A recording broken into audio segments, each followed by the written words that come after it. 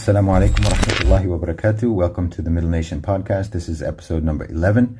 It's going to be very brief. I just wanted to give a kind of an update on the situation in Ukraine, particularly with regards to a question that I asked a few days ago, where I wanted to know whether or not you all think that Russia will or will not invade the Ukraine. Most of you said that they would not, but it was almost evenly divided.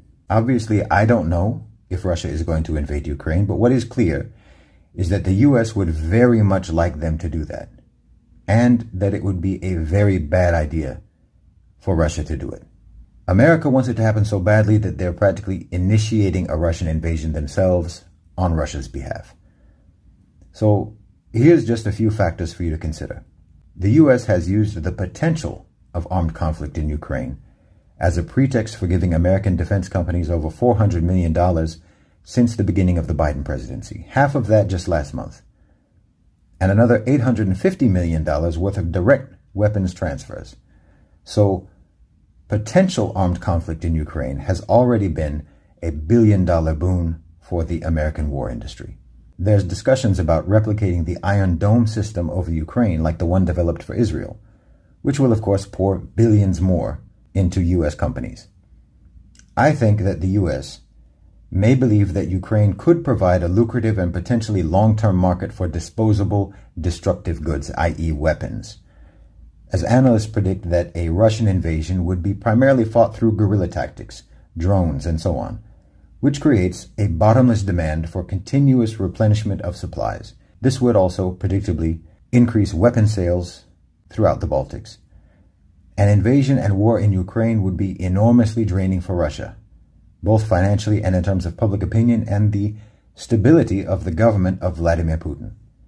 The U.S. could ensure that any early decisive victory Moscow enjoys initially will be followed by a guerrilla campaign that would bleed Russia for months, if not years. One of Putin's concerns has been to prevent Ukraine from joining NATO, but the U.S. just allowed for Baltic NATO members to conduct weapons transfers directly to the Ukraine without third-party approval.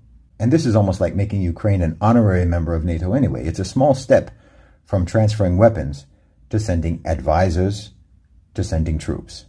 If Russia invades Ukraine, the European Union would impose sanctions and an embargo. So under EU sanctions, Russia would become dependent upon oil and gas exports to China, where demand is already declining and will continue to decline for the foreseeable future. Meanwhile, the U.S. will increase exports to the EU, which would offset any decrease in their exports to China, while also the price of oil and gas will soar due to the conflict and disruption in supply, meaning more money for the U.S. and more pain for China. All in all, war in Ukraine will be extremely useful and profitable for a multiplicity of American business interests, and the U.S. is optimistic that Putin will be drawn into a Ukrainian conflict, and they're doing everything they can to make that happen. So I hope that gives you a little more insight into what's going on in Ukraine and what U.S. policy objectives may be, and we'll just have to wait and see what happens. Jazakumullahu khairan wa assalamu alaikum.